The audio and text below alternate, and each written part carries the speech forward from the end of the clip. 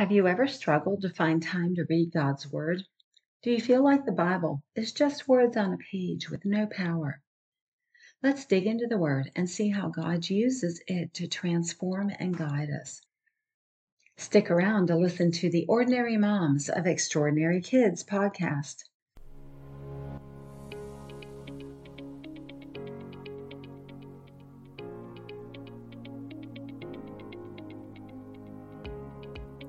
Parenting a child with special needs requires extraordinary courage, strength, and perseverance. But what if you feel you don't have all that it takes? What if you're just ordinary?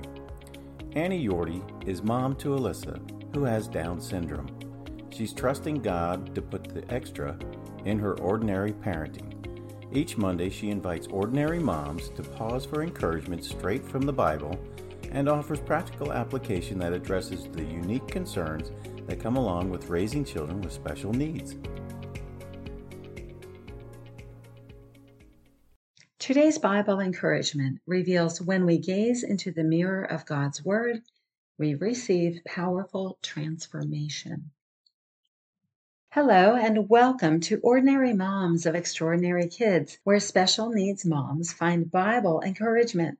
I'm your host, Annie Yorty, author of From Ignorance to Bliss, God's Heart Revealed Through Down Syndrome. I'm an ordinary mom who's right beside you in the trenches of the daily battle to mother your special needs child with grace and hope. Let's see what God has for us today. Our Bible encouragement comes from James chapter 1, verses 19 through 25. I'm reading all scripture from the New Living Translation. Understand this, my dear brothers and sisters. You must all be quick to listen, slow to speak, and slow to get angry. Human anger does not produce the righteousness God desires. So get rid of all the filth and evil in your lives and humbly accept the word God has planted in your hearts, for it has the power to save your souls. But don't just listen to God's word. You must do what it says. Otherwise, you are only fooling yourselves. For if you listen to the word and don't obey, it is like glancing at your face in a mirror. You see yourself, walk away, and forget what you look like. But if you look carefully into the perfect law that sets you free, and if you do what it says and don't forget what you heard, then God will bless you for doing it.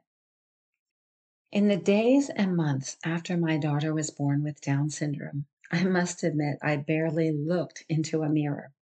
Sleepless nights, lengthy feedings, endless appointments, and therapy homework consumed my waking hours. That and a demanding full-time job. I was in survival mode. A hurried ponytail in the morning was the extent of my concern for appearance. As a fellow ordinary mom with an extraordinary kid, I'm sure you can identify with my situation. I know many of you deal with far greater problems and stress. When we have time, most of us use a mirror for a purpose. We're usually looking for problems, something that needs to be fixed. First, we evaluate our hair.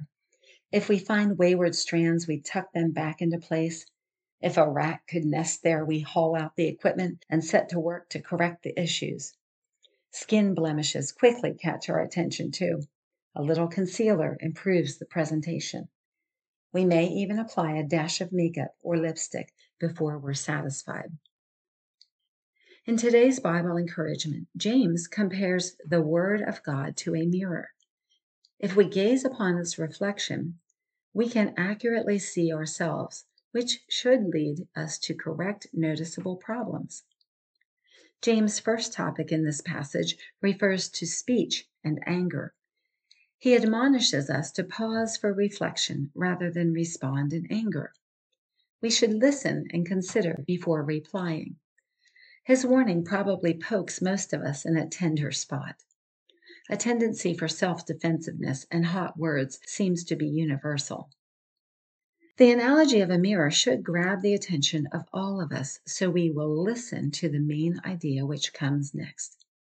God's word has a purpose. We don't want to look at it, see a rat's nest of sin, and walk away without fixing the problem. I'll say it again. God's Word has a purpose. We can extract 3 principles to guide us to properly respond to the mirror of God's Word from these verses. Number 1, adopt a responsive and teachable attitude toward God's Word. Prepare your mind and heart even before you read the Bible to open yourself to God. In trust, humbly admit you're desperate for His guidance. Ask the Holy Spirit to teach you wisdom you need to know. Whether we fully realize it or not, God's Word is critical to our spirit, just as oxygen is critical to our bodies. If you've received Christ as your Savior, He is the Word implanted within you. Now you need to yield to Him as you read and study. Then you will be ready for the Bible to accomplish its purpose in you. Number 2, commit to obedience to God's Word. In verse 22, James says, "But don't just listen to God's Word. You must do what it says, otherwise you are only fooling yourselves." It's one thing to tell a lie, but to lie and then believe your lie as truth is sad and dangerous. Sometimes we read the Bible just to check the spiritual task off the list. We rush through it and walk away feeling accomplished. We may even lie to ourselves and say we've been satisfied. The truth is very different. God's Word will not satisfy your deepest needs until you become obedient, until you follow through on your learning. That's when it becomes real in your life. That's when it fixes the blemish of the sin it reveals. It sweeps out the lies you believed about God that nest in your heart. It disinfects the childhood wound that still oozes its infection into your life. Number 3, keep your attention focused on God's Word. Humans tend to forget. I've discovered a minor change in my routine can upend a years-long habit within days. Sometimes we treat God's Word as blah, blah, blah. We've heard the verses before. We got all the possible application out of that scripture. The writer of Hebrews describes God's Word as alive and powerful, Hebrews 4:12. That's why James says, keep your eye on God's Word. Because it is eternal in nature, it has the power to continually change and grow you. As you gaze in its mirror day after day, your reflection will change over time. God plans to use His Word for your continuing growth throughout your life. Truth be told, back in the days when Alyssa was newborn, I didn't really understand the value of gazing into the mirror of God's Word. Even after I began to perceive the Bible's importance, I struggled to give my spiritual appearance the attention it needed. Yet God never ceased to woo my heart with His Word. My friend, is God calling you into a deeper relationship with Him through His Word? Do you sense a missing component in your mothering? Perhaps the hook about words and anger from this passage sank uncomfortably into your flesh, and you want to make a change. Whatever the reason, God longs to meet you where you are and use His loving reflection to beautify you. To go deeper with God, start with this word from James today. Open your Bible. Pray to God to receive understanding of Him and yourself through the words. Read it for yourself. If you're able, read it out loud. This practice slows you to allow further thought. It also involves your physical senses to make it more memorable. Write a few notes in a journal to highlight what you noticed about God's character. Write anything you think you should do based on what you read. Conclude with a prayer to ask God for the power to obey Him. Feel free to camp in one section of Scripture over several days to continue to allow the Lord to speak to you through it. If you haven't already done so, you can hop over to my website, AnnaYordy.com, and get your free journal page that will help you to keep track of what you learn through Bible reading. Simply enter your email on the pop-up screen and it will come directly to you. Be assured, I always keep your information strictly confidential and promise not to inundate you with emails. Seeking God through reading and obeying His Word is the bottom line of our Bible encouragement today. I hope you jump in and see how God's Word will transform you into His likeness, especially as you mother your precious child.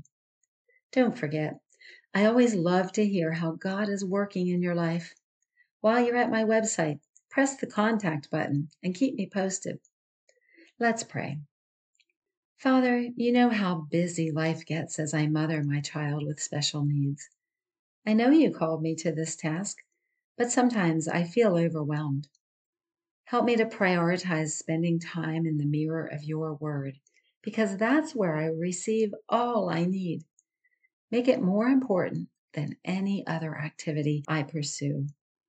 Please show me how you're working to transform me through your word. I pray in the name of Jesus. Amen.